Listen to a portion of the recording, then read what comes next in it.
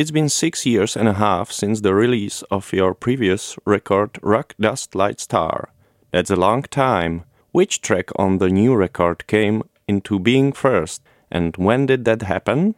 The first thing we did was Shake It On, which is the first track on the album. And we basically got the bones of that track done in a day. And that was, I remember, it was December 2013.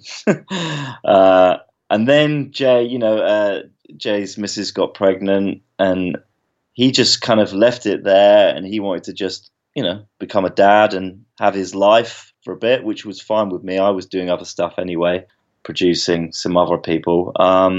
So we kind of had that song there. I think it didn't have the lyrics, but the bones of the music, like the synth sounds were there. The drum groove was there.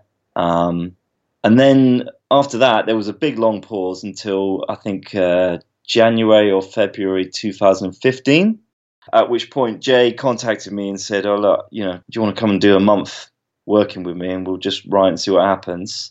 At that point, there was just no expectations from anyone, really. We didn't have a record deal. I think everyone had pretty much written us off. So, and even I was like, okay, well, let's see.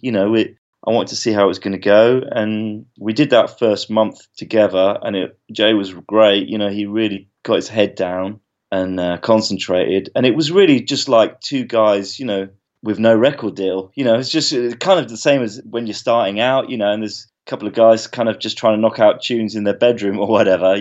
It really wasn't too different from that. And the idea wasn't initially that I was going to produce, but we just got the first stuff together, and quite a few of the songs that are on the album were kind of started or written in that month. And people just thought it sounded so good that why don't we just continue as we are? So that's how it started.